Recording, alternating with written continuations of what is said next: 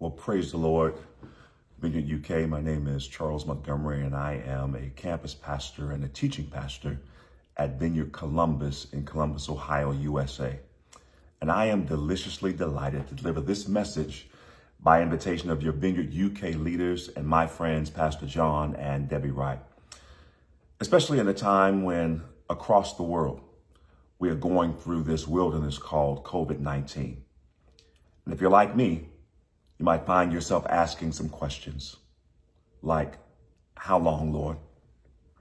Or how long do I have to endure this? Or better yet, is there a way out of this? And that's what I want to talk about today. What is the way from God's perspective out of this wilderness of COVID-19? What I want to suggest is that if we want to get out of it, we can't go over it. We can't go around it. We can't skip over it, but we've got to go through it. So I'm entitling this message, The Way Out is the Way Through. I want to ask you in your quiet, meditative moments to read Exodus 16 in its entirety, but because of the length of the text and the confinements of time, let me just give you a context of what it's about. God the Father has led Israel out of Egypt and into the wilderness.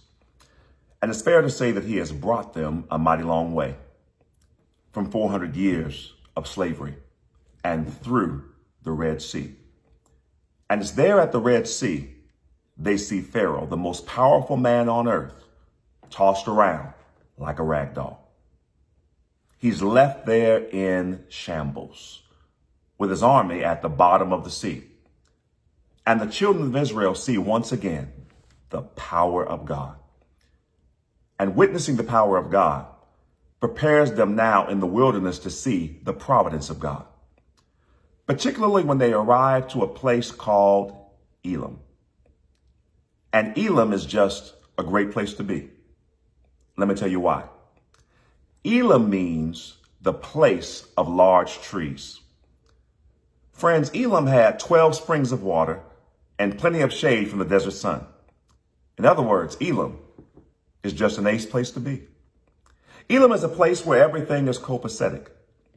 Elim is a place where you can be comfortable. Let me be more specific.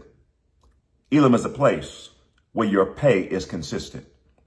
Elim is a place where your business is doing well. It's a place where your favorite football team brings home the championship, where everybody in your family is getting along. I tell you, Elim is an ace place to be. Here's the problem. God does not always allow God's children to linger in Elim for long. Why? Because God is not focused on our comfort.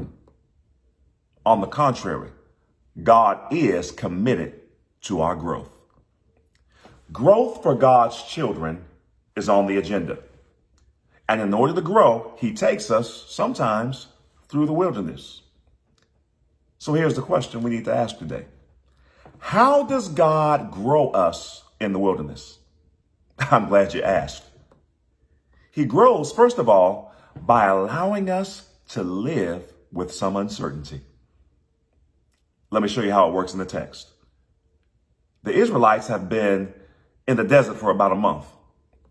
They're some 30 days removed from slavery in Egypt. And just like in chapter 15, when you read it, their resources are scarce. And the Israelites are running short on supply. They open their cupboards and the cupboards are bare. They open the refrigerator and all they see is their reflection. In other words, they have no food. And to add insult to injury, remember, they are in the desert. And in the desert, no supermarkets exist. There is no Morrison's. There's not even an Aldi. They do not know where the food is going to come from. And if that's not a picture of uncertainty, I don't know what is. They're facing a famine. They don't know where the food is going to come from. And in the course of time, the Bible says they became hungry. And just like when you and I are hungry and our stomachs grumble, their stomachs grumble. In fact, their whole being grumbled. They murmured against Moses to the point where Moses just has to say, why are you grumbling to me? Why are you arguing with me? Your argument is not against me. Your argument is with God. In other words, Moses reminds them that even in the midst of uncertainty, that God is right there. And that God hears your cry, and God hears your concern, and God hears your complaint. And here is God's response in Exodus 16:4. God says, I am going to make it rain from heaven, rain with bread, I should say, from heaven for you. But here's what's interesting. Bread in the Bible is called manna. Mates, manna was like a dew that descended from heaven. And God fed the Israelites with manna for 40 years. But here's what caught my attention about manna. It's interesting to note that the word manna does not really mean bread. Manna is a Hebrew word that really means, what is this? Meaning this. Manna is not a noun, but manna is a question. The Hebrews went out in the morning, picked up the dew, and said, man, what's this? They had never seen it. They had never tasted it. They didn't even know if they would like it. They didn't know if it would sustain them in a season of uncertainty. So they woke up every morning and they said, what's this? Here's something else that's interesting. Even after they tasted it and knew it was food, they never called it food, or better yet, bread, but they always called it manna. That made me curious and wonder, why did they wake up every morning with a question? And the Holy Spirit started speaking back to me. And he said, Charles, you've got to keep in mind again where they are. Remember, they are in the wilderness. They are in a season of uncertainty. And when you are living in a season of uncertainty, you have more questions than you have answers.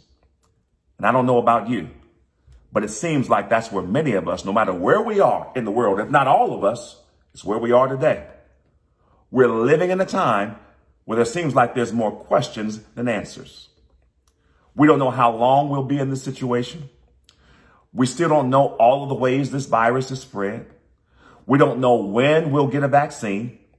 We don't know when the civil unrest that's happening all around the world will abate.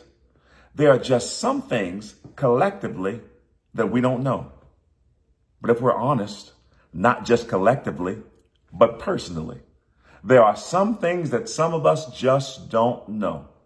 There's somebody listening to me right now, and you're saying, Pastor, that's me. I'm living in a place right now where I have more questions than I have answers. And the more and more I find myself asking God, why? God, why did you let that happen? Or Lord, why did you keep that from happening?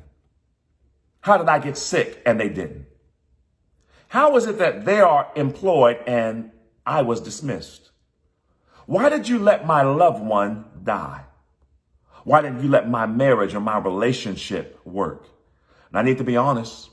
Sometimes on this side of life's river, all of our questions don't get answered. And even as a pastor, I don't have all of the answers. But before I move to the next emphasis of the text, allow me to offer you a response. My response is akin to Moses' response in the text. The people asked Moses, the man of God, a question. But Moses responds with a declaration. He basically says, God will provide. You see, my brothers and sisters, I'm not able to answer your question, but God provides. I don't know why you're going through what you're going through, but God provides. I don't know how long you'll have to go through it, but this is what I do know. God provides. I don't understand your family dynamics, but I know that God provides. It may not be how you envisioned it. It may not be how you scripted it out, but the God I serve does provide. Again, it may not be what you expect or how you expected the script of your life to play out, but we have a Father who is the author and the finisher of our faith, and he has a script he wants us all to follow.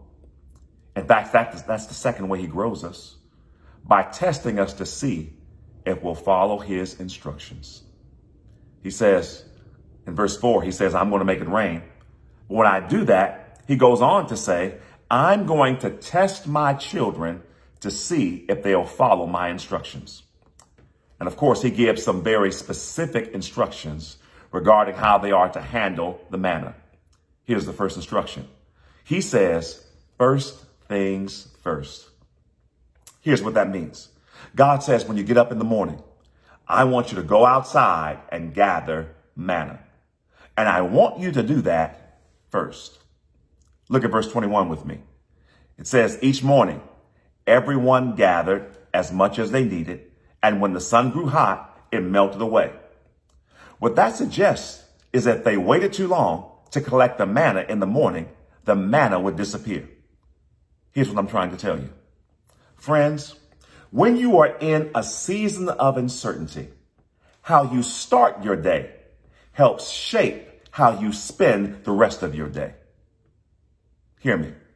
When you are in the wilderness, what you do first matters. It matters physically, it matters emotionally, and it matters spiritually. So let me ask you a question, particularly as we all move through this pandemic. How do you start your day? Do you start it on Facebook, or do you start it with your face in the book, the Word of God? Do you get on Twitter or TikTok, or do you take time to give thanks to God for another day? Do you post on Instagram to see how many likes you get? Or do you link up with the one whose image you are made in and who loves you the most? How do you start your day? Opening your emails or reading God's love letter to you? How do you start your day? Friends, I want to encourage you, first things first. Go get your manna and remind yourself how God provides. When you wake up in the morning and you're able to think clearly, that's manna. When you walk into your house or your flat and remember you have a roof over your head, that's manna. When you turn on the shower and feel the water running down your back, that's manna. When you smell the fresh aroma of a good cup of coffee and remind yourself of how good God's been and how much manna he's provided for you, even in the midst of this pandemic, that's manna. And I'm bringing this up because maybe, just maybe, one of the silver linings in this storm cloud called COVID that we're going through right now is that it helps us to gain a new perspective, a new appreciation, if you will, for the blessings God provides. Just think about it. For 40 years, the Israelites ate nothing but manna. All they have to sustain them is manna, suggesting that God is saying, I'm going to teach you to appreciate what only I can provide. So I'll shut some businesses down, and I'll shut some schools down, and I'll shut the gym down, because what I want to know is, can you identify and appreciate how good God has been when I remove all of these things from your daily diet or your daily routine? Can you appreciate the things that only God can provide? Mates, I'm here to tell you that even in a pandemic, the God we serve promises to provide for our needs. Now notice, I did not say God promises to provide for our greeds, but I did say God promises to provide for our needs. And in verse 16, it says this. It says, when the manna comes, everybody can go collect, but you can only collect as much as you need. And I don't have to tell you what happened. Some of them did the same thing that many folk, at least here in America, did at the beginning of COVID-19. They ran out and they hoarded everything they could get their hands on. In other words, they collected more than they needed. Consequently, because there were some who collected out of their greed, there were others who couldn't collect enough. And when God saw their greed usurp their needs, God engages in, let's just say, some biblical justice. It's right there in verse 17. Read it after the broadcast. The Lord goes to those who are greedy and takes the excess that they have and he gives it to those who are in need. Because the Lord declares that it's a shame for some of us to live in greed with excess, while we know somebody next to us who's in need can be blessed with the extra that we have. So here's a question to ponder. While we are going through the wilderness, is there somebody you can bless with the extra that you have? Because if the truth be told, some of us have more than what we need, and there are others who don't have enough. And if you're listening to me and you don't think you have enough to make it through the wilderness, here's the last thing I want to encourage you to do. Trust God one day at a time. That's what these Israelites learned while they were going through. They could only collect enough for one day at a time, except on the Sabbath where they collected double. They could only get enough manna for 24 hours. So here's the lesson. Focus on what today brings and don't fret over tomorrow. Take things one day at a time. Don't get me wrong. I'm not saying that we don't have dreams or strategically forecast for our future. I don't believe that's what this text is saying. You see, I believe what the text suggests is that you and I can be so preoccupied with tomorrow that we miss out on the joys and the blessings God wants to give us today. You remember that famous prayer that Jesus taught his disciples? He says, when you pray, pray like this. Give us this day our daily bread. In other words, teach me, Lord, to appreciate the blessings you give me today. That's what Jesus is teaching us. Trust God for one day at a time. What God wants to know is, while you're going through the wilderness, he wants to know, do you trust me?